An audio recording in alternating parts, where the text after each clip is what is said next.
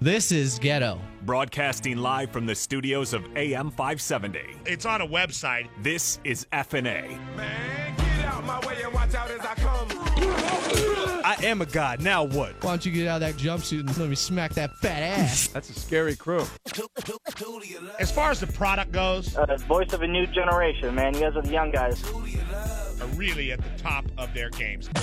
The two of them had something in common. We bring you radio ecstasy. Oh, it's beautiful. Broadcasting live from the studios of AM 570. FnA. FnA. Let it happen. This is the FnA podcast. It's the FnA podcast on a Monday. I am not here to get my ass beat on Monday. With myself, Adam Asmus. Adam, Ashland, Or that. Ryan Oslin. Or that. Adam Asmus. And the great Kevin Figures. Thank you. Thank you very much. I'll wake Appreciate you it. up on a Monday. Yeah, won't it? Thank you guys for joining us, as you always do on a Monday. We appreciate it. Coming off of another big NFL weekend. Over the weekend, you stupid bitches. Appreciate Over it. the weekend, you stupid bitch. Got some voicemails to get to today with an opportunity to win Spider-Man. If there's one good enough today, we'll give it away today. Okay. I just thought last week was lacking in the voicemail department. Not that they were bad. They just weren't But they just great. weren't good enough. Is that what it is? Giving away a $60 game here. Okay? You rich motherfucker. Second down to 9. Yeah. 949-478-1197. One more time, 949-478-1197. So call and leave a voicemail. And if we do not have a call that's deemed worthy today, you can call on Thursday or leave a call for Thursday's show Yeah. and have a chance to win then. That's the Talk S hotline number. You want to talk some shit? We do have a big show today. On the back end of the show, because it's a Monday, we're doing a little bit of geek news in here. Yes, science. We're going to talk about a Mario game that has a big anniversary coming up tomorrow. It's one of the craziest, wackiest, misunderstood, and overlooked Mario games ever. Please And don't we tell have me to it's talk Mario about Golf. why. It's not Mario Golf. Because that game sucked. It's not the one on the Virtual Boy. Well, that's the one that made people go blind or something, right? Yeah. The one that was all red and got people's eyes all messed up. They got blinded. Yeah. But there were a few Mario games on it. I think that thing only lasted a year, and they made about 30 games total for the Virtual Boy, which was supposed to be next level gaming, but it didn't work out that way. This is a Mario game that was on the original NES.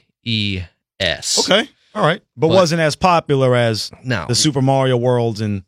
Wasn't as popular as Mario 64 Okay. or Super Mario World or even Super Mario World 2, Yoshi's Island, or anything like that. Okay.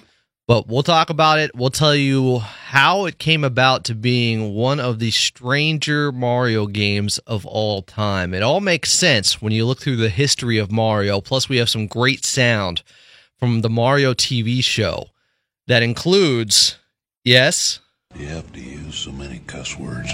a swear word. A swear word in a children's Mario show. game. A children's TV show about Mario that somebody had to pop off. And it wasn't Interesting. Bowser. It wasn't the villain. It was the queen, wasn't it? Or the princess. It wasn't Princess Princess Peach. with a dirty mouth. No, well, to wash it out. In more ways than one. Oh, my goodness. Whole binders full of women. Act all cute and innocent. I know you. Don McClain did call her a hoe one time. Why would Don McClain say that about such a delicate flower? I forget. She never had any romantic, like direct romantic ties to anybody directly on the show, did she? I never, or the video games. I remember her kissing anybody or like. Whoever came to the castle to save her, they would just get busy afterwards, I just guess. assume that they were just going to get it in, right?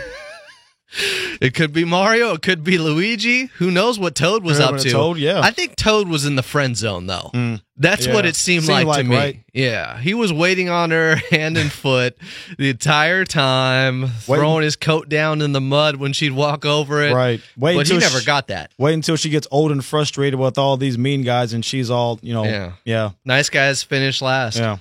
Poor Toad. Sorry, Toad. Baby. I'm sorry. So we'll talk about Mario coming up in your video game fact of the week in Geek News. Since it is Monday, of course, we have our NFL six-pack, so let's do it. Let's go. It's go time. Let's rock. First off. Best win, worst loss, moral victory, moral defeat, biggest surprise and our epic fail. And the epic fail, by the way, started off talking about the woes of a kicker. Oh, And I'll just give you a preview and say that my epic fail has to do with woes of kickers. there's a lot of that going around. Oh, yeah, there is. So we'll get to that a little bit later. Do you have a best win, Adam? I'll go best win. You win. And it goes to my Panthers. We haven't talked about my Panthers a lot this season. Because they haven't won, but when they win, they're Adams Panthers. That's how it works. They were 2-1. Oh. Now they're 3-1. Uh-huh. After the spirit of John Casey entered Graham Gano's right leg yesterday, which made it almost as big as his third leg. Because when you hit a 63-yarder to You win have a some game, insider knowledge that we don't?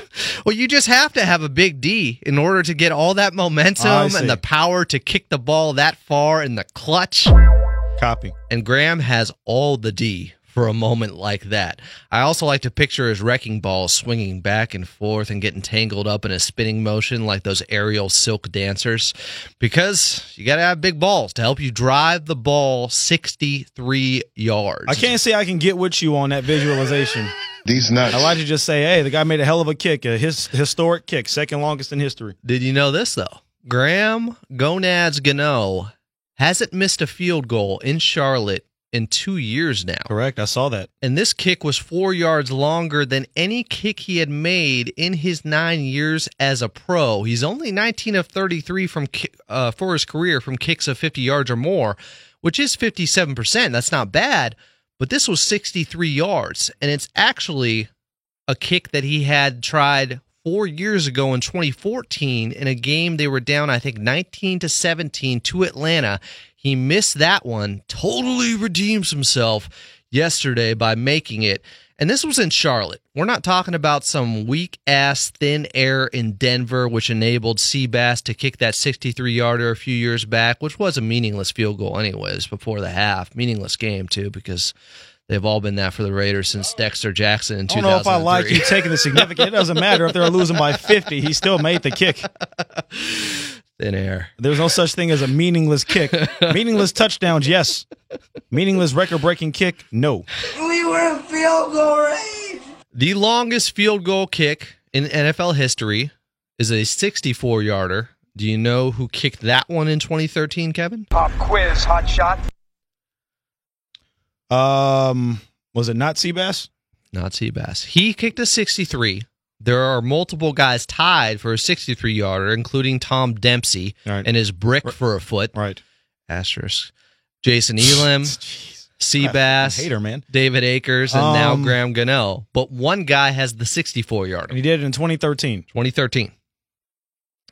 I feel like this went underreported. Well, it wasn't Jason Elam because he retired by then. Correct. And he ended with Atlanta, right? He might have. I don't remember. Okay. Is that Matt Bryant, who's still kicking for Atlanta and is like 50 years old? Not Matt Bryant, but he still has a pretty big leg. He does. Must have a big D. Mm-hmm. You got me. Matt Prater. Okay. The Denver also a big kicker. leg, yeah. So he kicked it in Denver, 64 yards. Is he in Detroit now? Is he still kicking? Is Matt Prater still floating around somewhere? Is it Detroit? Yeah. He should be with all the other bad kickers out there. God, right. Cam Newton, by the way, said this after the game because he didn't play very well. Why is a woman asking about routes? Is that what he said? No. Oh, no? Oh, okay. He said, quote, "A wise man once told me, great quarterbacks are only as good as their kicker." Looking at you, Tom Brady. Yeah. What? Was that Tom? Oh, did I say that out loud? I'm sorry. My bad. All that help from Adam Vinatieri in Yeah. Super Bowls. Yeah. So there was my best win. Going to the Carolina Panthers, a little bit of bias there. Okay. Prater is still in Detroit, by the way. Okay. So I'll give you that. Good call. Since you're talking about that game, my moral victory went to the New York Giants, which actually woke up for once. Let's be honest. And they were down. They were down in this game. They had first forced a giant comeback. Odell Beckham did his little interview with Lil Wayne for some reason. I'm still not sure what that whole thing was all about. Because the Carter 5 came out? He just teed off. What does that have to do with Odell Beckham? I have no idea what that has to do with Odell Beckham. And he goes off for a huge game, throws a touchdown pass to Saquon Barkley, has over 130 yards receiving. Eli Manning, there was good Eli and there was some bad Eli. Yeah. Namely, bad Eli when he threw that one interception down the right sideline, and There was good Cam, bad Cam. and Sterling Shepard looked like he wanted to strangle somebody. You know what's bad? When Odell Beckham has to calm a teamate down. Odell Beckham was He's playing peacemaker. Yeah, he was trying to like calm down. Rasheed Wallace during the Malice in the Palace. Yeah, it was like without. In Rasheed's defense, he was like 40 and old at that point. He's like, man, I can't be dealing with this stuff now. Y'all doing too much. Both teams play hard, my man. Odell Beckham's normally the one throwing the temper tantrums on the sideline. He's calming down Sterling Shepard on the sideline, who was frustrated with a bad Eli throw. But He said he's trying to be a leader. he did, which is interesting. A few days after the. I do like to give some credit to Pat Shermer for saying, like, look, we handled it internally. It's a locker room issue. I'm not going to do it through the media.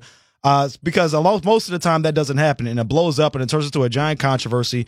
So if they say they're going to handle it internally, hopefully it keeps at that. Because when it gets public, that's when things start getting a little bit nasty. And you have unnamed sources talking to people. They keep it all internal. Things will fix themselves. This won't fix itself. Put your name on it. It won't fix itself because Eli Manning still sucks, and he's still too inconsistent. Yeah. But I guess it was good to see the potential of what this offense has when all their weapons come together. Came back down 14. They did, and if it wasn't pissed. if it wasn't for your hero with the big leg, or big third leg, as you would say, who, unlike most kickers this weekend and this season, was 4 for 4, made all of his field goals, including the biggest one at the end of the game. The Giants would have came away with a big comeback win, and they wouldn't have been your Panthers this week, Adam. They just would have been the Panthers. Exactly. So when they win, they're my Panthers. Yeah, so that was my moral victory, the Giants in that game against Carolina. Okay, I like it. I'll go worst loss here. You lose. For me, it's going to the Green Bay Packers and really Mason Crosby, who must have had Bill Cosby put his kicking leg to sleep because it didn't wake up and make a kick until there was 2 seconds left in the game.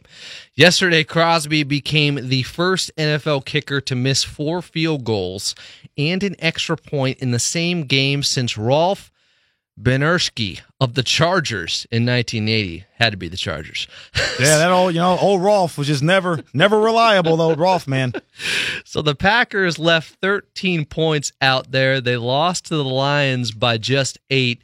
It appears the only thing Mason Crosby kicked was the habit of being able to kick. There's even a report out there that he was so frustrated after the game, he went home to kick his dog, but he missed somehow, and his dog was blind in one eye. Poor Mason went wide right. His foot ended up halfway out the door, which is where he is right now with the Packers. No, he's probably safe.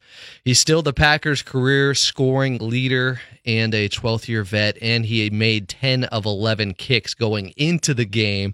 The other one he missed, though, this season was a 52-yarder that would have won it against the Vikings in that game that ended in a tie. Aaron Rodgers tried to console him, put his arm around him late in the game, tried to be a leader out there and comfort the lost Crosby. And he said this post-game, quote, Aaron Rodgers, "We have a ton of faith in him. He's done it for a long time, made some big kicks for us over the years. They got to clean up the operation, though. Snap, hold, he's got to make them." The funniest thing to me was earlier in the day, Mason Crosby actually tweeted out, "It's go time." Go where? One reply did say, "Got to go time." Yeah. Someone else said, "Shake it off, buddy. We all have bad days. We still believe in you." And then someone replied to that and said, "No, we don't." That was a brutal day from a kicker who has been pretty good over his career. Fairly reliable. Made big kicks against the Dallas Cowboys in the playoffs. I remember that. Yeah, he said it was one of those, quote, anomalies in life. We'll find out. I think it just got between the ears more after your second missed kick, or especially indoors. Like, you can't even blame the weather or anything. He's used to kicking in Lambeau. Yeah, it's like one of those when conditions. You're a golfer and your first couple of drivers are off, and then your whole round is just screwed up by that point in time. Confidence. That's likely what happened to him. And this is actually my epic fail. Okay. Going to Mason Crosby, unfortunately. You're a huge embarrassing failure. You are. Now, but hey, look, you mentioned he's been fairly reliable, and it seems like one of those anomalous seasons where kickers are missing at a horrible rate or something. Like, it's just contagious. Stupid. It really is. The problem is, it's not. I actually looked at the numbers over the last 5 years. Ooh. The league average is 84% made field goals every season. Okay. Right now, count, suckers! through 5 weeks of the NFL season, kickers are making 84% of their field goals. Now, it's right in line. Does that include extra points or just field goals? I'm talking about field goals specifically. Okay. And extra points have been missed too. You only have to go back a couple of years for that because they've only extended it, and those numbers are a little bit different. And the numbers have gone down. We had the numbers last year when it came to that. But just in general, when it comes to kicks, the problem is I think a lot of kicks of it's rare you see kicks of this magnitude missed at this sort of rate. Yeah. You mentioned the Cleveland Browns, who would be undefeated probably if they didn't have some bad calls in Oakland, had a decent kicker against the Saints in New Orleans, and the same thing happened in Pittsburgh as well. They would be undefeated right now. Dan Bailey, the Vikings actually won yesterday, and he made a 52-yarder, but he also missed a couple as well. Bengals missed one that was a chip shot that could have cost them. So it seems like the magnitude of kicks is what's causing people to believe that there's some sort of kicking epidemic. But generally speaking, kicks are not being made or missed at any more alarming of a rate than they have in the past. We're just paying attention to it more? Possibly. And That's teams possibly are being less patient maybe with kickers than they were in the past? Yeah. And rightfully We've had so. 2 changes so far, right? Yeah, and you've seen people who are going for it on fourth down more often. It's now. I don't know if that's just a change in philosophy, just in general, where teams just want to be more aggressive. The odds say you should go for it way more on fourth down. And they have for a while. Not what Frank Reich was doing last week in that situation. I'll actually get into that in my best win in a second. But yeah, you're right. And teams are more aggressive. And I think it just goes to your point. People are looking at analytics and stats a lot more in every sport. And they say, okay, if it's 4th and 2 from midfield, there's probably a better chance of you actually getting a first down, or your odds are better of getting a first down than actually stopping the team from getting and moving the ball down in the field goal range and scoring points on you. Never tell me the odds. So it's not an anomalous season. The numbers generally are even out the way they should be, but it's just a lot of major kicks that have been made at this point in time that are costing teams games. And especially Green Bay, they got down big in that game and had a chance to win at the end. If he just makes a couple more of those kicks, the whole game is different. Huge game for them too, especially because the Vikings also won yesterday and the Bears are playing good football. So the thinking that going into the season it's between the Packers and the Vikings for the NFC North, not so fast. And now everyone's involved. And you look at Green Bay, that's 2 losses in division that are like, man, if it wasn't for a bad roughing the passer call and if our kicker could just make, I'm not going to call him an idiot kicker. He wasn't drunk as far as I know. He's a good kicker. Yeah. He's an idiot. Who made a couple of his kicks. Those are 2 in-division losses right there that can end up destroying you in December. Think if they had lost to the Bears in week 1. Which they were down big. Which could have happened, which was on the verge of happening. I'll stick with the theme of the epic fail, Troy of the week. You're a huge embarrassing failure. Because you brought them up.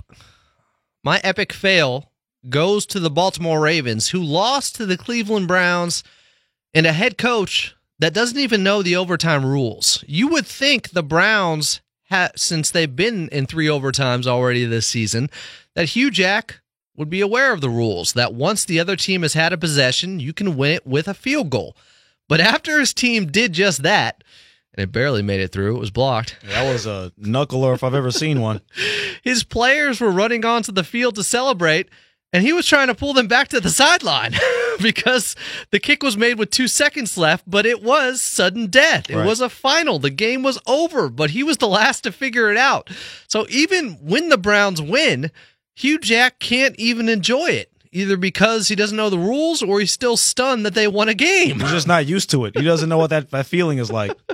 Congrats, though. The Browns get their first Sunday win in the Hugh Jackson era and first division win in 3 years, which coincidentally was also in overtime against the Ravens. That's right. So and Baker making some big plays down the stretch, man. Looked pretty good. Against the tough defense. I was looking at Hugh Jack, and he's holding up a 2. Like, there's still 2 seconds left. I don't think it was for we have 2 wins now because he was trying to get the players to come back to the sideline. Let's go for 2. It's like it was a field goal. It wasn't a touchdown there. Jim Harbaugh's walking over to shake your hand. The game's over. Yeah, that was the kids are playing their tail off, and the coaches are screwing it up.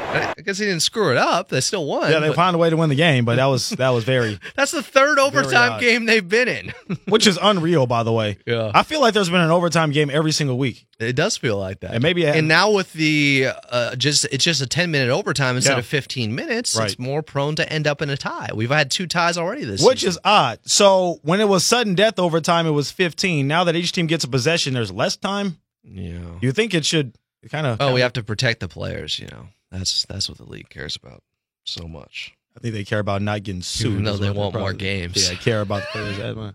Best win goes to the Rams. Getting the victory out there in Seattle. Now, you would think, hey, the Rams are favorite. They should have won anyway. Well, that's before they lost both of their best receivers in the second quarter, and they're running out there with Robert Woods and basically a bunch of backups out there. And their defense, we know, has been a little bit leaky since losing their best cornerbacks on the outside with Aqib Talib and Marcus Peters both being out for a little bit. Rams defense had a little bit of give to him, and look, I mean, Russell Wilson was extremely efficient and throwing bombs left and right. Yeah. And we know how good their defensive line is, the Rams, but I mean, you have a quarterback that can move that way. They took Seattle's best shot in that game. They did. And we talked about going forward on fourth down and what Frank Reich did last week, going forward on 4th and 5. I think I agree with Sean McVay going with it for this reason here, because of the very reason that their defense was getting shredded that entire second half. You figure if we go forward on 4th and 1, we get the first down, this game is over. Take a couple of knees, the game is done. Okay. If we punt it back to Russell Wilson with, I think, one timeout left and 90 seconds to go on the clock, ain't no guarantee we're holding him out of field goal range because we haven't stopped him the entire second half anyway. Yeah. I juxtapose that with what Jason Garrett did last night for the Cowboys, because he's been taking a lot of heat for punting the ball. All right. He's been known for being very conservative. Okay, in that situation as well, it was 3rd and 2. They got 1 yard. It was 4th and 1. You punt the ball back, assuming that your defense, which had been stout the entire night and just stopped the Houston Texans on their last drive in regulation, you'd think pinning them inside the 10-yard line, you'd be able to get another stop, considering you've been stopping them the majority of the night. Yeah. Now, it wasn't DeAndre a Hopkins, high-scoring game. DeAndre Hopkins makes a great Hall of Fame type play. You can't account for something like that. Multiple spin moves. Yeah, they hit the B button, people were saying last night on the highlights a couple of times. So I don't think there's anything wrong with either of their strategy. I agree with Sean. You have to look at the tempo of a football game and understand why a call is being made. And so going forward on 4th down might be a good decision in one situation, and punting away might be a good decision in another. Yeah. And I thought both of those coaches made the right decision considering how both of those games went individually. Last week, the criticism came down so hard on Frank Reich because of the situation they were in. Correct. Where it still wasn't a given they'd even have a shot at a field goal. They needed another 25 yards just to get into range, and there was 20 seconds left in the game. It was 4th and 5. We're not talking 4th and 1 either. Last night, I probably would have gone for that if I was the Cowboys. But I'm aggressive, though. I don't hate that call either. Like you said, you look at the flow of the game, the Texans weren't moving the ball at will against them. Although when you get in situations like that, teams often start taking more risks and they're more aggressive offensively, and all of a sudden they're not playing quite as conservative as they were. But it was just a really good play by DeAndre Hopkins, one of the best receivers in the game, one of the most underrated players in the game, too. No doubt. All right. But my best win for the Rams, holding in there, getting a road victory, by the way, when I don't think they even played their best. And they had a couple of their best players hurt. Your top 2 receivers and your top 2 corners basically out. That was a margin for error game where you can see they had a much greater margin for error because they are so talented. They are so good. Championship teams are able to do. Yeah. You lose a key player or two, and you're still able to find a way to win. Not at your best, and you still pull it out on the road. Yep. My moral victory is going to the Atlanta Falcons. You win. Atlanta Falcons fans, actually, who have listened to this show, and hopefully they've heard me say they should have promoted Kyle Shanahan to head coach, and that would make them the smartest of their feathered fan friends. The Falcons are now 1-4. They are on the verge of completely imploding on a season where many thought they were Super Bowl contenders. Last year, after they let Shanahan get away, they scored 12 points less per game on offense, and Matt Ryan's QB rating dropped almost 30 points from his MVP year. So far this year, they're scoring 25 a game. Not bad, but it's still just a couple points above league average. And what the 49ers offense is doing with much less talent, but they have Kyle Shanahan. Only Sark could be drunk enough to think he might be as good of an OC as Kyle Shanahan. Now, I know they have injuries on the defense. They got some bad ones. But Dan Quinn has not elevated that defense at all. They're giving up 33 points a game right now on that side of the ball. The difference is, if they still had Kyle Shanahan as the coach, with that offensive mind, they'd be winning games just by outscoring teams, especially against a defense like the Steelers, which we've talked about how bad they've been all season long, and Atlanta just put up 17 points against them yesterday. I think Atlanta's in deep trouble, of course, because they're in the NFC South. They have the talent to get back into it, but 1-4 is going to be tough sledding. Yeah, I'm echoing a lot of what you said, and my biggest surprise with the Falcons only scoring 17 points in this loss, because they'd scored 31 points the last 3 games. Now, the outscoring situation, I don't know. They scored, 36 points at home last week and lost to Cincinnati. You can only do so much when it comes to that. I think the injuries on the defense are extremely significant, and you can only coach guys up so much. I mean, they went from being an up-and-coming excellent defense to losing literally the best player. They lost their 2 starting safeties, a starting corner, their best defensive lineman, and an all-pro linebacker are all hurt. Yeah. And 3 of those 4 or 5 guys are out for the entire season. That is a lot to overcome from a defense that was still in the process of coming together. They weren't dominant by any stretch to begin with. But this offense, to your point, you can't score 17 points against a Pittsburgh Steelers defense that's been this bad this season so far. That should have been a shootout game. Yes, if they would have lost the game, I would have been okay with it, because I would have understood a game on the road. That's fine. With Steelers injuries, were desperate. With injuries on your defense against an offense that can explode. Ben Roethlisberger leading the league in passing yards coming in. If you would have lost, I would have been okay. You can't score 17 points against a defense that's been playing this poorly. Yeah. I will say Atlanta's hitting a semi-salvageable part of their schedule. They have Tampa and the Giants coming up before they go to Washington. But to your point, 1-4. I believe there's only 5 teams that have ever made the postseason who've started 1-4. That's tough sledding. And you mentioned in a division like that with the Saints, who I think still have yet to hit their stride, but are still trudging along. Yeah. I mean, that's tough. Atlanta's going to be rooting for Washington to win tonight. Yes, it's going to be a tough row to hoe. My moral defeat goes to the Kansas City Chiefs. You lose. Yes, I see they're 5-0, and they might have the greatest quarterback since Jason Streets was paralyzed in Friday Night Lights. Every man at some point in his life. But Patrick Mahomes got put in check yesterday by the Jaguars, and the Chiefs were forced to rely upon the unraveling of Blake Bortles. And that's a cheap way to get a win. It proves nothing. Teams do it all the time. Since Blake Bortles had the best game of his career against the Patriots, the September Patriots, he's thrown 3 touchdowns to 5 interceptions, and all 3 of his touchdowns were garbage touchdowns, by the way. Garbage. Not because they were late in the game, but just because he threw them, and he's garbage. So, garbage touchdowns. You're garbage. The Jaguars have to move on. This is it. They thought they could have a defense so good that it would make them Blake Bortles proof, but that's not possible in a league so hell-bent on handing the offense easy touchdowns. Unless you have Blake Bortles, who can manage to make the Chiefs defense look dominant, that pick 6 to the Chiefs D lineman might as well have been a handoff. That was unbelievable. But then the other one where he threw it off the helmet of his own offensive lineman is like, my God, that happened to somebody else this week too. It's like, what is wrong with you Isn't people? Bortles 6'3"? Yeah, so how does this happen? Since he was drafted in 2014, Bortles has the most interceptions of any player, the highest interception percentage, the lowest passer rating, lowest adjusted net yards per attempt, and second lowest touchdown percentage. Is that not good? It's bad. Okay. You lose. If I'm the Jags, I'm begging Mark Brunell to come out of retirement and finish the job the 99 Jags couldn't. Not win the Super Bowl, just beat the Titans. Hey, David Garrard ain't walking through that door. I'd try anybody. I'd try Byron Leftwich. Yeah. I don't know who that is. Just on Chad a broken Henne's, leg. Is Chad Henne still their backup? Like, you're right, because he's killing them. Because honestly, defensively, I know the yards, they gave up a lot of yards, and Kareem Hunt had a solid day, but generally speaking, from a scoring standpoint, it was all based on Kansas City's defense against the Jags offense. Yeah. They forced 5 turnovers, KC's defense against that offense. So I think generally speaking, the Jacksonville defense did enough to be able to win that game. The 30 points, I mean, you mentioned a couple of defensive scores, bad field position. The defense can only do so much. Mahomes didn't even throw a touchdown. I know, he had 2 picks. Yeah. He ran for a touchdown, but he had 2 picks. He looked like he was a rookie. Right. Yeah. Now, he did have some big throws, and had a good throw to Travis Kelce, but he was my moral defeat, too, so we're in lockstep on this. Okay. The Wonder Boy is human.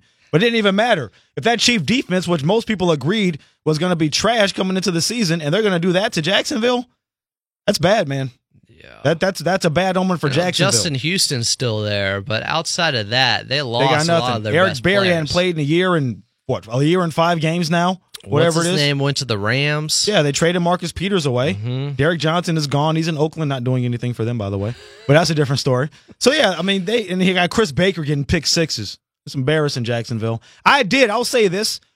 they were kind of one of those candidates for me coming into the year to possibly take a step back when people thought like, oh, they might take a step forward because they snuck up on a lot of people last year. What was the record? 12-4 last year? Right. It was people like, this is what I said about the Rams and why the Rams weren't going to take a step back because they were aggressive in the offseason and actually went out and tried to improve their team and didn't rest on what they already had. Yeah. Jacksonville just kind of said, we'll just bring back the same guys we had last season and make it work. We'll sign Bortles to a 3-year, $50 million contract. We're comfortable with that. Even when there were quarterbacks on the market that were out there. They could have tried to get Alex Smith or Case Keenum or Kirk Cousins. If they had Kirk Cousins, they might be the favorites to come out of the AFC. No doubt. No doubt. And Kirk Cousins was damn near perfect yesterday against the Eagles. Yeah, he's been very good this season for the most part. All right, I got one more. I got my surprise of the week. Surprise, motherfucker. I was surprised that I watched this entire video of EDP getting partially nude and wiping his bum and his crotch with his Eagles beanie because he was so upset with the loss to the Minnesota Vikings yesterday. Here's Eat That P expressing all his frustration by getting a little naked. How you like that, my nigga, huh? Eagles beanie. Taste these motherfucking balls, bitch. You like that? Little Eagles beanie. You see that ass right there, my nigga? You see that ass? You see that ass, don't you? Fuck that shit. You motherfuckers have caused me motherfucking hell. The season is fucking done. It's fucking over. It's a fucking wrap. So all you oh my God, I fucking hate Eagles fans. I swear to God, I hate you dumbass delusional motherfuckers. You motherfuckers might be more delusional than fucking Cowboy fans. And that's fucking saying something. Holy fucking shit, man. You're in for one rude ass fucking awakening when your team sucks dick. And that's not even the fuck hating. That's just keeping it the fuck real. Because that's what the fucking Eagles do! That's who they are! That's who they've always been! And that's what I sit back and I try to tell you dumbass motherfuckers here on YouTube, but I don't know shit, remember? I'm stupid as fuck. I'm a fat-ass virgin, no pussy getting motherfucker. Remember that shit? I sit back, I try to school all you dumbass motherfuckers, but according to you guys, I don't know what the fuck I'm talking about. So you know what? It's not fuck EDP anymore. It's nigga fuck you. And all you dumbass ignorant motherfucking Eagles fans. We just channeled his inner Tupac on that one. Fat ass virgin. Now I'll say this. All that ass. He's not. Taste these nuts, Eagles beanie. These nuts. Really a visual I didn't need. I'm glad you watched the video and I didn't. I'll just put it that way. I took one for the team. He's not totally wrong. Now I know. That's not hating. I know. That's just being real when you know your team SD. They won the Super Bowl last year and they played well in the shootout and all that. Their defense has been trash. Specifically, their defensive backfield this year has not been good. You talk about a team earlier with the Rams not resting on their laurels. Yeah. The Eagles look like they are doing that. Big time. It's reacclimating Carson Wentz into the offense, who isn't quite right yet. Offensively, I could have expected some sputtering, and they rallied yesterday and made it a one-possession game towards the end. But defensively, to give up the – and look, I remember Kirk Cousins is excellent. He's been a giant upgrade for Minnesota. Mm-hmm. They're phenomenal. But, Adam Thielen, the first wide receiver ever in the Super Bowl era to have 100-plus receiving yards in each of his first 5 games. Not Jerry Rice, not Randy Moss, no one else but him. And by the way, he's white. He didn't sneak up on anybody. He was doing this last year. No, he's great. He was doing this last season, too. So you have a competent quarterback who can play, every single week that well with Stephon Diggs as a compliment. They still don't have Dalvin Cook healthy for them. Mm-hmm. Still can run the ball that well and still found a way to make some plays. But the Eagles secondary got lit up by Ryan Fitzpatrick in week 2 or 3, whatever it was. Mm-hmm. But that was part of the entire Fitzmagic run. They played well week 1 against Atlanta. And it looked like they had that championship medal where they stepped up in big moments. They stopped Atlanta again when they were 4th in goal. Right. And they threw it up to Julio Jones again in the end zone. Is he still without a touchdown yet this year? Still no touchdowns yet. Oh, I'm so which sorry. I don't know how that happens. It seems impossible. I still think he might be the best wide receiver in the game. Well, that's crazy part. Even look, in his entire career, maybe once he's had double-digit touchdowns in a season. Right. What do you have, 4 last year? Yeah, it's just an anomaly. Even when they went to the Super Bowl that year, and had that great offense and all, he only had like 8 touchdowns or something. And he had one of the greatest catches of all time in that Super Bowl right before everything fell apart for them. Nobody remembers this. That's what sucks about it. It was one of the best catches I've ever seen in my life. Really was. Some great footwork, my God. But yeah, so he's not totally wrong now about the S&D stuff and all that. It's over.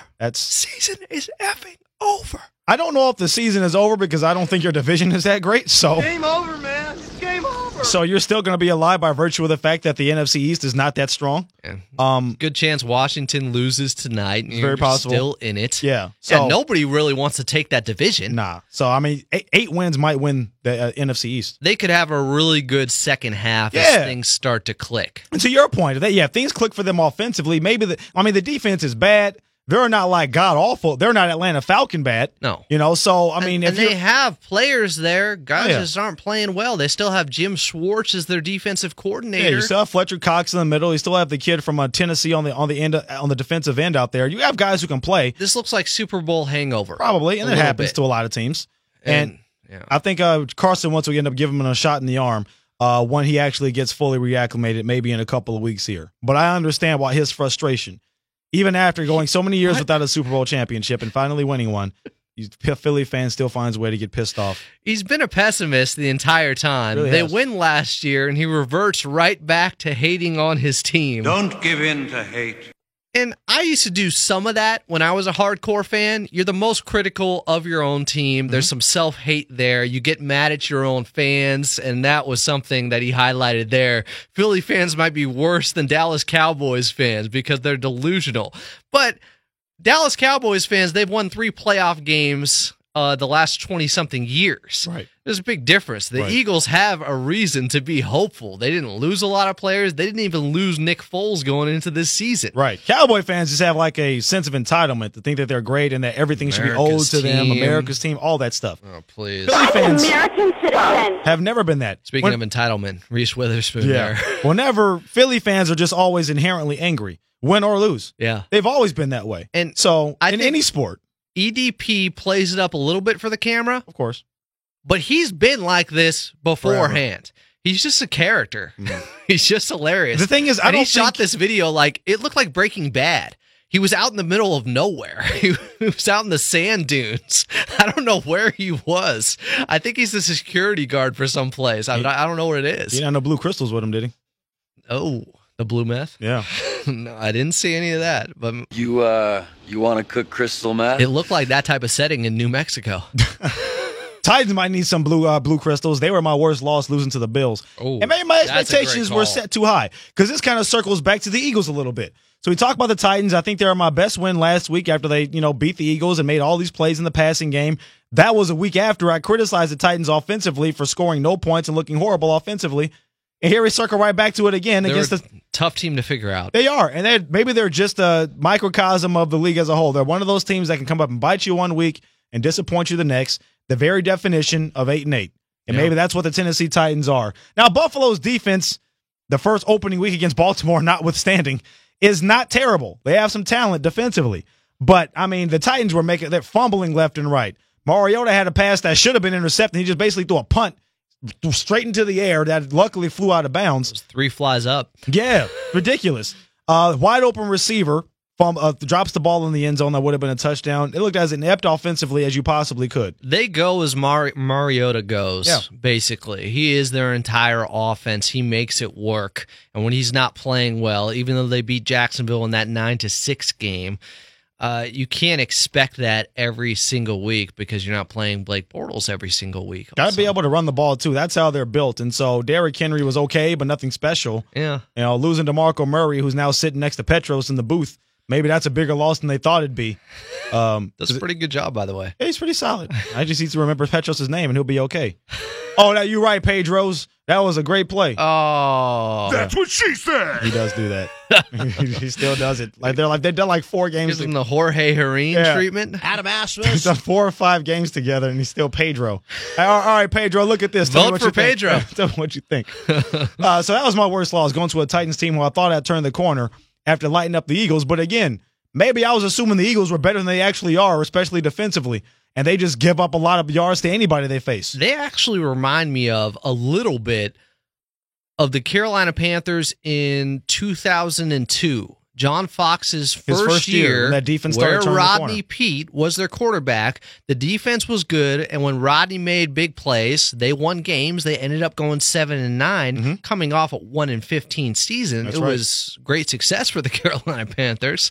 But yeah, it's similar. They muddy up the game, and they kind of impose your will on you, and sometimes the opponent falls into that trap, and that's how they get into a close game, and if it's close, they have a chance to win. So maybe it's one of those years where they take a half step back. Maybe they missed the playoffs, and then they get some more talent in there, especially offensively for Mariota, and they turn the corner in 2019. It could be one of those. It's kind of like one of those for the Raiders, although it feels like they're taking 2 whole steps back, with Gruden doing his own thing and shaking things up in there. Things did not look good. The Raiders suck. At StubHub Center. Well, they look good in the crowd. Derek Carr threw one of the worst picks outside of Blake Bortles and that one to the defensive lineman for the Chiefs. I think Derek Carr had the second worst pick. Maybe actually it was worse because it was in the end zone and nobody was close to that defender. I don't know what he was looking at. And he used a time that one of my worst excuses I ever heard hearing is like, I just try so hard, you know? Doggone it, I just try so hard and I want to make plays, so that happens to me sometimes. Try less hard, man. Yeah. Exactly. That's exactly what John Gruden said it, and Carl's like, yeah, you know what? That's one of my flaws. Well, it's not really a flaw, but it's something that happens to just, I just try. I want to win so bad. Yeah, everybody wants to win. Come on. Eat the ball. Just take a sack. Throw it out of bounds. Come on, Derek. I love you, but I can't do this, man. Is he leading the league in interceptions right now? He's on pace to end with 26 interceptions. Oh. Piece of Now, it's hard is for me to this defend because what happened a couple years ago with the injury? He was on the rise, and since then he's had a little bit of happy feet. There seems to be some credence to that. Could be, where he doesn't look quite right in the pocket anymore. Sometimes he's getting rid of the ball. He's seeing ghosts, guys that aren't there. It's that part of it seems to be a little bit better. I'll defend him yesterday because they were missing 2 starting offensive linemen, 2 Pro Bowlers at offensive line at that. So he had pressure in his face the entire day. Now, that particular play, he did not. And he was still, I think he still completed 72% of his passes yesterday. Now, he was dinking and dunking. But, look, I'd rather you do that than throw picks left and right. So, I mean, if you're going to complete 72% of your passes and complete 25 passes for 22 yards, fine. Do that instead of taking sacks. But some of these interceptions have been inexcusable. Now, I'll say this, too. A couple of years ago was the first time in his career he had the same offensive coordinator for 2 consecutive seasons. Right. They went 7-6-10 in 2015. Then they blew up and went 12-4 in 16. He had Bill Musgrave for 2 consecutive seasons. Since then, he's had a different offensive coordinator every year. And the defense is still getting shredded. So if your offense is not able to keep up with the other team and the points they're putting up, it makes you force things, or it makes you take more chances. You feel like you have to press a little bit. So I'll give him that, too. And also, I don't want to give the season a mulligan because he's in year 5. You'd think he'd figure some things out. But we know John Gruden, and it's a complicated offense. Maybe I'm willing to give him a little bit of a pass on some situations in this particular season. Yeah. So I'm willing to give him this year. You start effing up next year. We're calling him David Carr. Yeah, we may have to bring Rich Gannon out of retirement or something. Oh. Have him come in there and start turning pool tables over and messing things up in the locker room like he did back in 2001. Can they let him just wear the neck brace on the field? Yeah, why not? Derek Brooks and Hardy Nickerson aren't playing anymore. Yeah. It's all good. Brooks ended his career. All right. Coming up next, that was it for the NFL Six-Pack, correct? Correct. We are getting to Geek News. We're going to talk a little bit about Mario and one of the strangest Mario games that has an anniversary coming up tomorrow. So it's timely. Geek News coming up next. This is the FnA podcast. FnA Cotton, FnA. RippedApparel.com. If you like T-shirts. Do you like wearing T-shirts? EDP did not in that video. Oh, he was shirtless too? He took off his shirt at one point, just out of frustration. He wasn't wiping his bum with his shirt. Bum like Tom Green. You might have to dispose of that shirt if you did something like that, I'd imagine. He had like multiple boobs flying around. I don't know what I was looking at. It was like Total Recall. Look at him, it's hard. I've been there before. I've had multiple boobage in the past. Okay? Boobies. You start sweating in places you didn't know existed. He had some of those crevices. I've seen things I've never seen before. And he had lost weight, but I think he's starting to put it back on. It's that stress, man. Stress the Eagles are putting him through. Yeah. Makes you eat. His blood pressure is way up. Can imagine. He's on some blood thinners. Got diabetes probably working. He said the other day in a video, the Eagles are literally going to kill me. I hope Doug Peterson wants that on his conscience. You want that on your conscience, Carson Wentz? They gave you a Super Bowl finally. Not enough. That's old stuff. Why are you talking about old stuff? It's not even a year old. Go to riptapparel.com if you like cool t-shirts. Type in the promo code FnA. You will get 10% off your purchase. They may not have an extra large t-shirt that would fit EDP. They got at least 3 X's, right? They might have a triple X. I got Petros a double XL, and it worked. Okay, good. It fit him just fine. Yeah, there you go. So if you're a little heftier. I go large. Because I think Adam kind of goes medium when it comes to. I go large. Adam, it's always a large. I've seen Adam in here with trying to get panned out tickets to the gun show. No t-shirt. What did Tom Looney used to say? It's not a muscle shirt. It just is when I wear it. I love Tom. A great Tom Looney. That's what we were so pumped for. All right, we got Geek News on a Monday. Nerds. What is a nerd? Lone gunman. We're playing D&D tonight. You want to come? Gangsters, what's up, guys? Beekman's World! Don't be jealous that I've been chatting online with babes all day. Just keep your power gloves off her, pal, huh? Brace yourselves, gentlemen.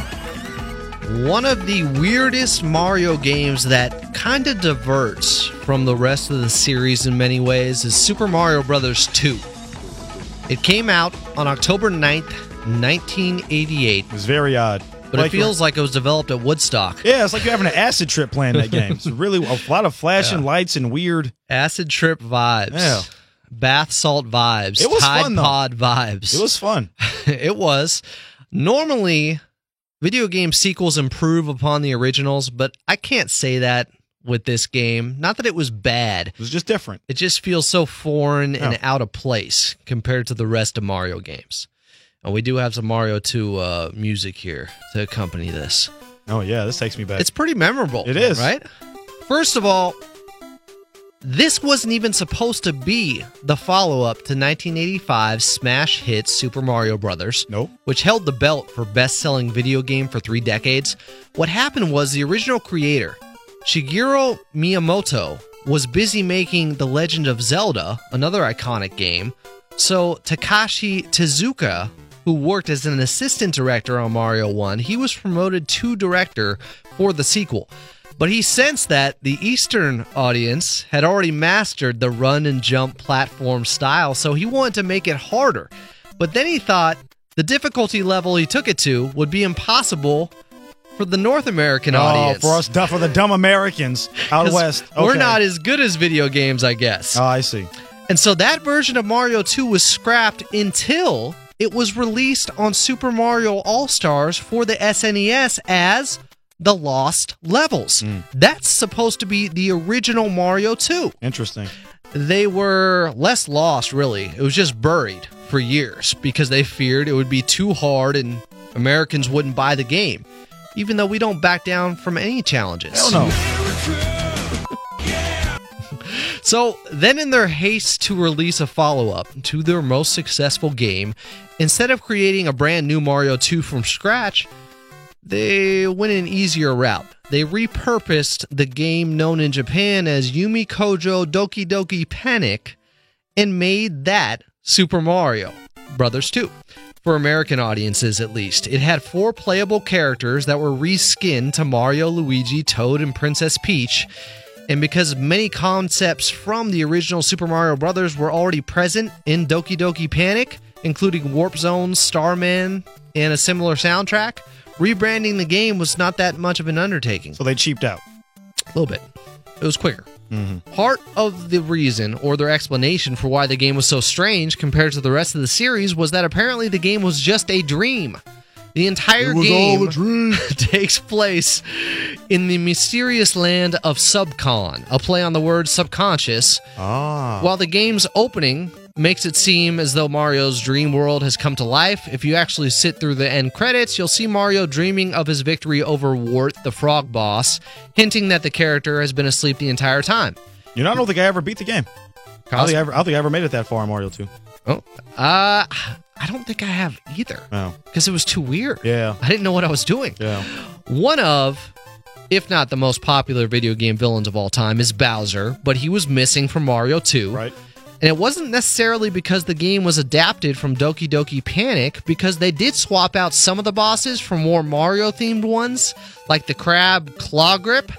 So some speculate they didn't use Bowser because he wasn't holding the princess hostage, obviously, this time, since she became a playable character, and she was the strongest character, by the way, picking in up Mario stuff, 2. throwing it at cats. Yeah. She could fly. Yeah, some rage. Like, Mario 2 was way ahead of the social justice, gender equality movements going on. Exactly. Wart the Frog, instead, was the final boss in this game, who originally appeared as Mamu in Doki Doki Panic. Remember the game they repurposed into Mario 2? He has not appeared in any other Mario game since, but he's referenced in some, and he's rumored to be in the next Smash Brothers game. However, he does return in The Legend of Zelda Link's Awakening for Game Boy under his original Japanese name of Mamu, and he's your ally and performs the song Frog Song of the Soul. Do you have that song? I don't. Damn it.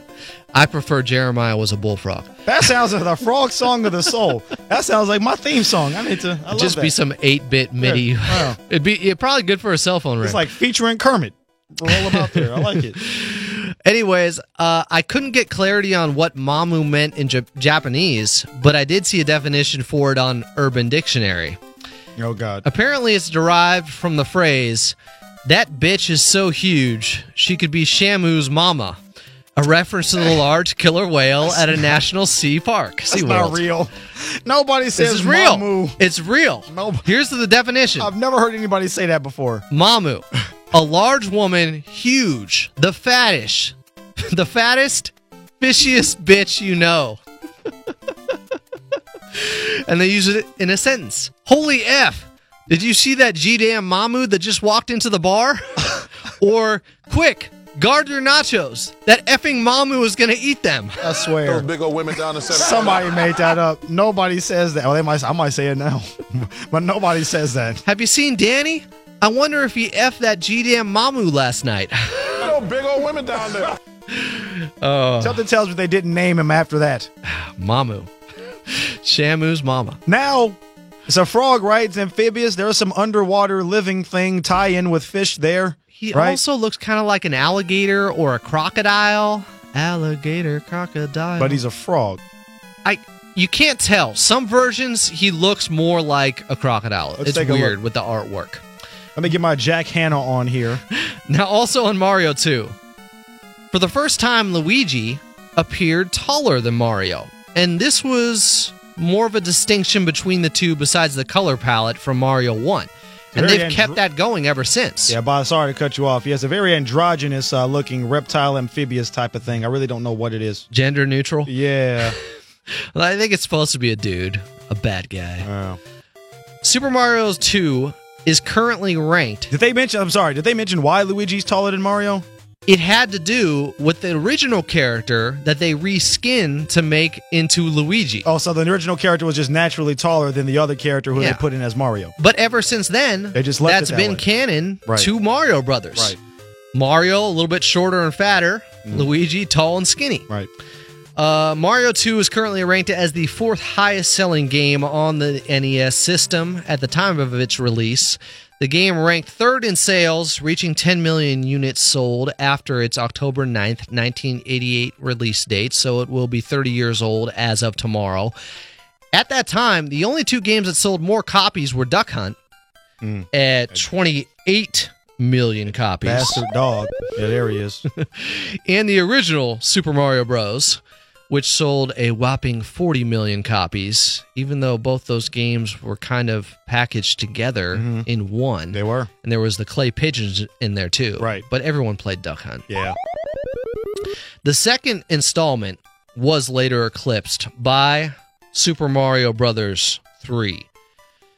And that was mostly because the movie The Wizard was from promoting it. No, it's probably the best Mario game ever. California. Fly as a raccoon, you get in your own little frog suit and do your thing underwater. But even though Mario 2 was weird, it also coincided with the first issue of Nintendo Power being released. So that helped it get off the ground. It had the walkthroughs in there, the tips and the tricks.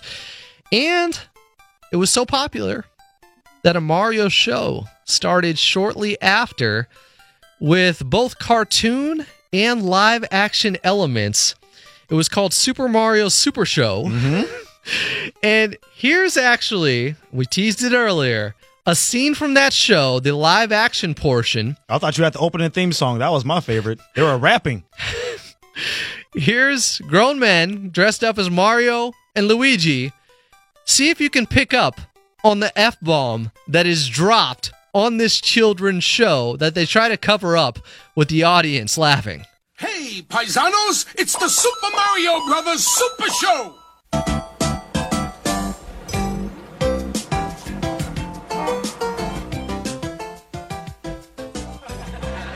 They're walking into the apartment. But as we always say, neatness counts.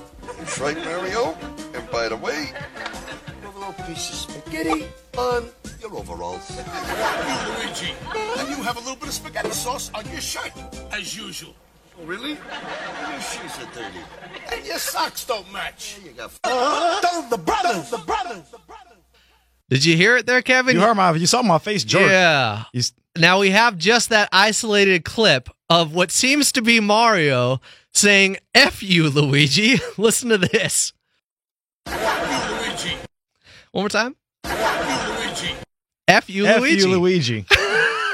On a children's show. So pretty We don't incredible. know what the kids are saying that. They know. From Mario 2, we get F you, Luigi. I like that. If you follow the butterfly effect. I feel like, have we played this on the show before, the actual opening title? I don't think so. That? Do you have it? If I remember correctly, I'm going to see. We're doing this raw. I haven't previewed this. Okay. I remember them rapping. Any at the swear very words beginning. coming up in I don't this? believe so, but it's hip-hop. So maybe they did know what they were doing. It was late 80s, Right. and hip-hop was just getting off the ground and becoming the most popular genre, even though the Grammys wouldn't acknowledge it till like 5 years later, finally. When I think hip-hop, I think two Italian plumbers. Let's take a listen. Hey, paisanos, it's the Super Mario Brothers Super Show! Okay. We're the Mario Brothers, and plumbing's a game. We're not like the others who get all the fame. If your sink is in trouble, you can call us on the double. We're faster than the others, you'll be hooked on the brothers. And it was live action at first with the two live characters doing this corny-ass dance. In the back. So hang on to your seat. Get ready for adventure and remarkable feats. You'll meet Koopas and Troopers, the princess and the others. Hanging with the plumbers, you'll be hooked on the brothers to the bridge. Adam added the horns. This is the remix. They're walking through the cartoon. Yeah.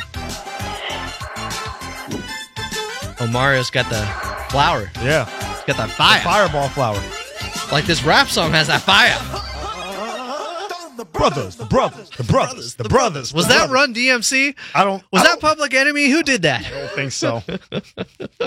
Oh, I love that. Oh, that's I had pretty good. I had like 4 VHS tapes of those Mario cartoons. Okay. Yeah, so that they was, have the volumes out there somewhere on DVD, They have to. I think. They have to. It was semi-popular, as was everything back then that was Mario related. Yeah. They even had on Fridays for that show a Link segment. Did they? It was kind of like how Eek the Cat had a little vignette with Yeah. the terrible thunder lizards. Right. They brought in Link on Fridays for that show. I kind of like that. And there was the cereal. That what half the box was Mario And cereal. half was Zelda. Half was Zelda. Remember that? Yeah, I do remember it that. was a type of Lucky Charms marshmallow grain cereal type thing. I don't think they do that sort of cross-promotion tie-in type stuff anymore. Like, I don't know if they have... Is there Powerpuff Girls cereal? Are they even popular anymore? I'm not a kid, so I don't know. What do kids watch now? If there was a Sailor Moon cereal, I'd eat that. You know what I'm saying? Okay. I'm sure you would. It'd be a good cereal. How do you know? Their skirts would be marshmallows. 949-478-1197 is the number. If you're a cop and you Mario want to come get 2. at 'em.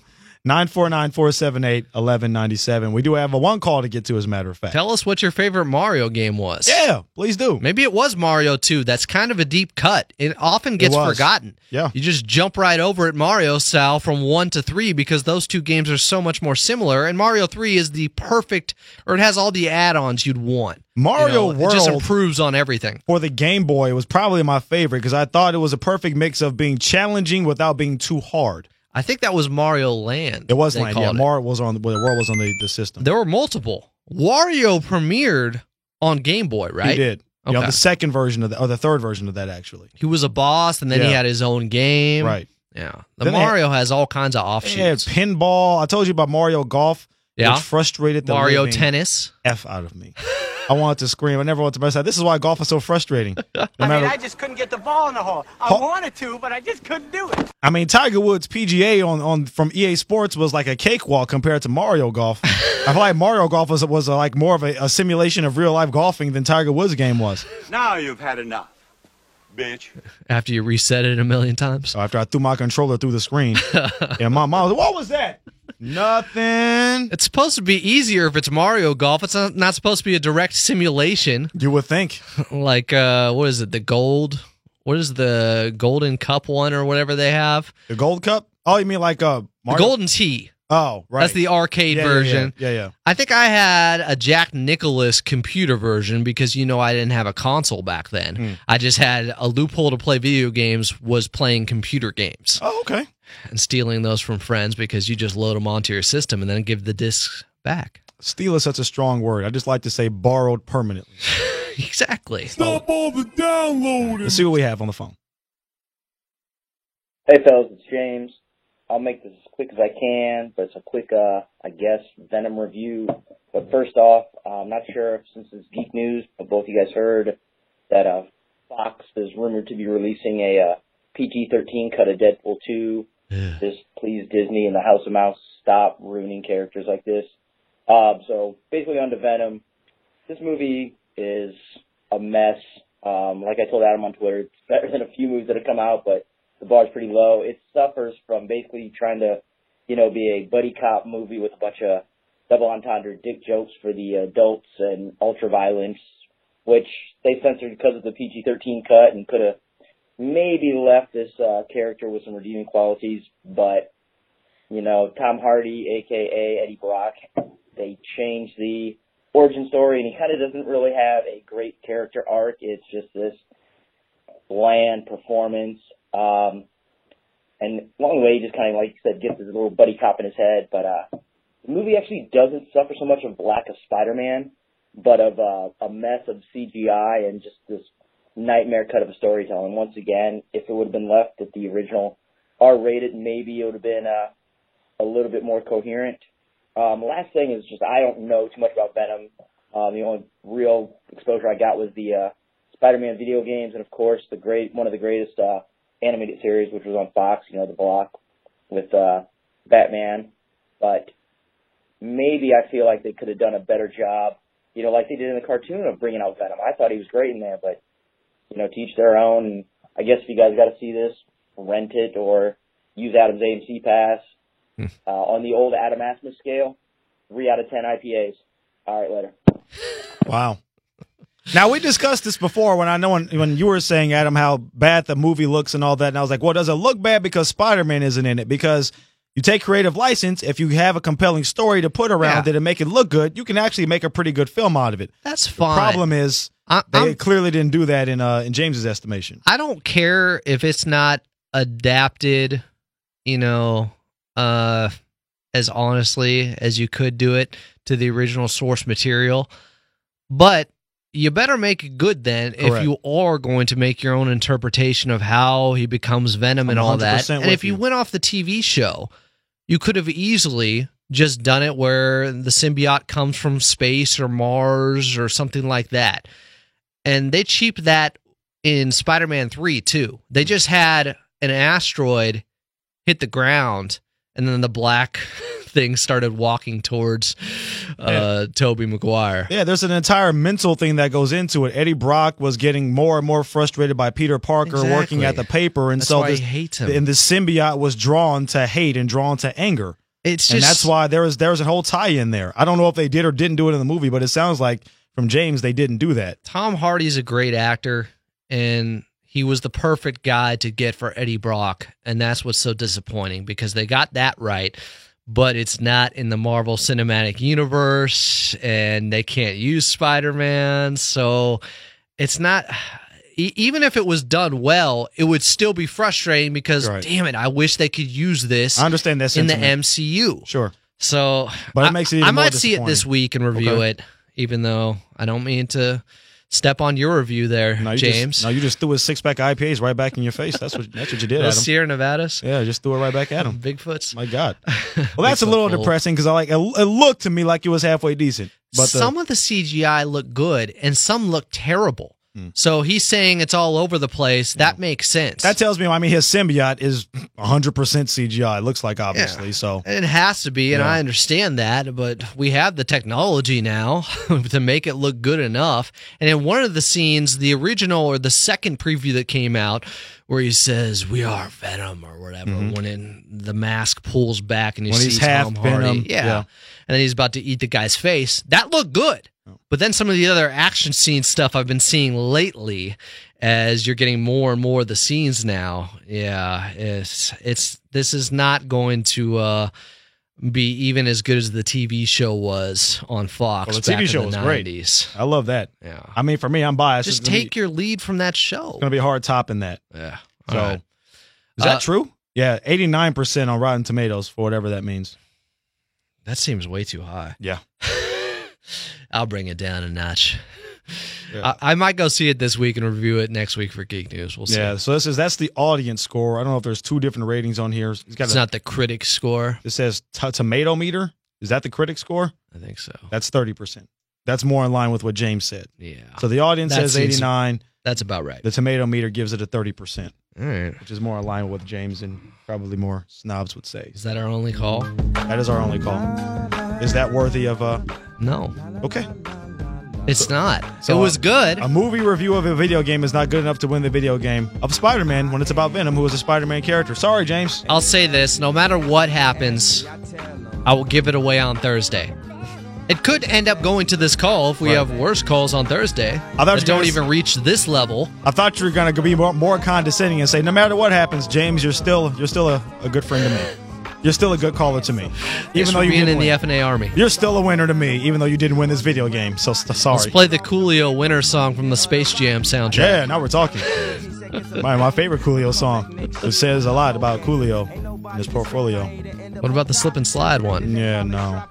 Throw that girl on the floor or whatever that is. I'm sure that would go over well. Throw that woman on the floor. Isn't he a Gotta spokesman get up for and Pornhub? get down. Yeah, I think he did a video on there, but it wasn't a porn video. No, it was like a promo They video. released a song, a music video on Pornhub. I don't think everybody was fully clothed in it. And he's got one dread left. Yeah, he does. It's always the saddest looking thing. Wow. So, okay, no winner. So, as we mentioned at the beginning of the show, you have a chance on Thursday to win a Spider-Man video game for the PS4. That looks sweet. I'll tell you that. Yeah, that's got to be better than the Venom movie. I'd imagine so. So, 949-478-1197. Give us a call. Give us a good voicemail. That video game can be yours. It can. Or, no, it's going to be. I'm giving it away this Thursday. I'm not going to drag this out any further. Okay. It's happening. It's going to be a physical copy of it, so you're going to have to give me your address. I'm sorry. Well, that could be dangerous. Or your P.O. box. That might be a little bit better. Or I'll deliver it to an alley like in Ninja Turtles. With a dark coat and a hood over my face. Yeah. Making sure no cops are around. You don't have to tip me if I'm 30 minutes late or whatever. Or if I put anchovies on the DVD or whatever. It's a Blu-ray now they use for games. Whatever right? you're into. Yeah, PS4 uses Blu-ray. Xbox tried to use HD DVD. Didn't work out too well. I think it's 58 gigs total. It's a big game. It's a lot of space. It's all open world now. You can fly around New York. Or sling around New York. Right. That was good to me. If I had a PS4, would I be eligible to win? F you. At KFig1 is where you can find me on Twitter. You can find Adam at Follow Adam A. We are at FnA Show on Twitter as well. Check that out for show updates, as well as Instagram and Facebook.com/FnA Show. Did you just say F you like Mario said to Luigi? F you, Luigi. I sure as hell did. Can you hear that? Hey, paisano! Oh, wrong one. Luigi. He's definitely saying F you, Luigi. There's no doubt. Luigi. Luigi. Yeah. He must have saved the princess that one time. I guess so. Swooped in on Mario. That's right. Like captain, swooped in like a captain. Do your thing. I would too. Don't worry about it, man. It's all good. We'll be back later this week. We're back on Thursday. Thank y'all for listening. This has been another edition of the FnA Podcast. Luigi.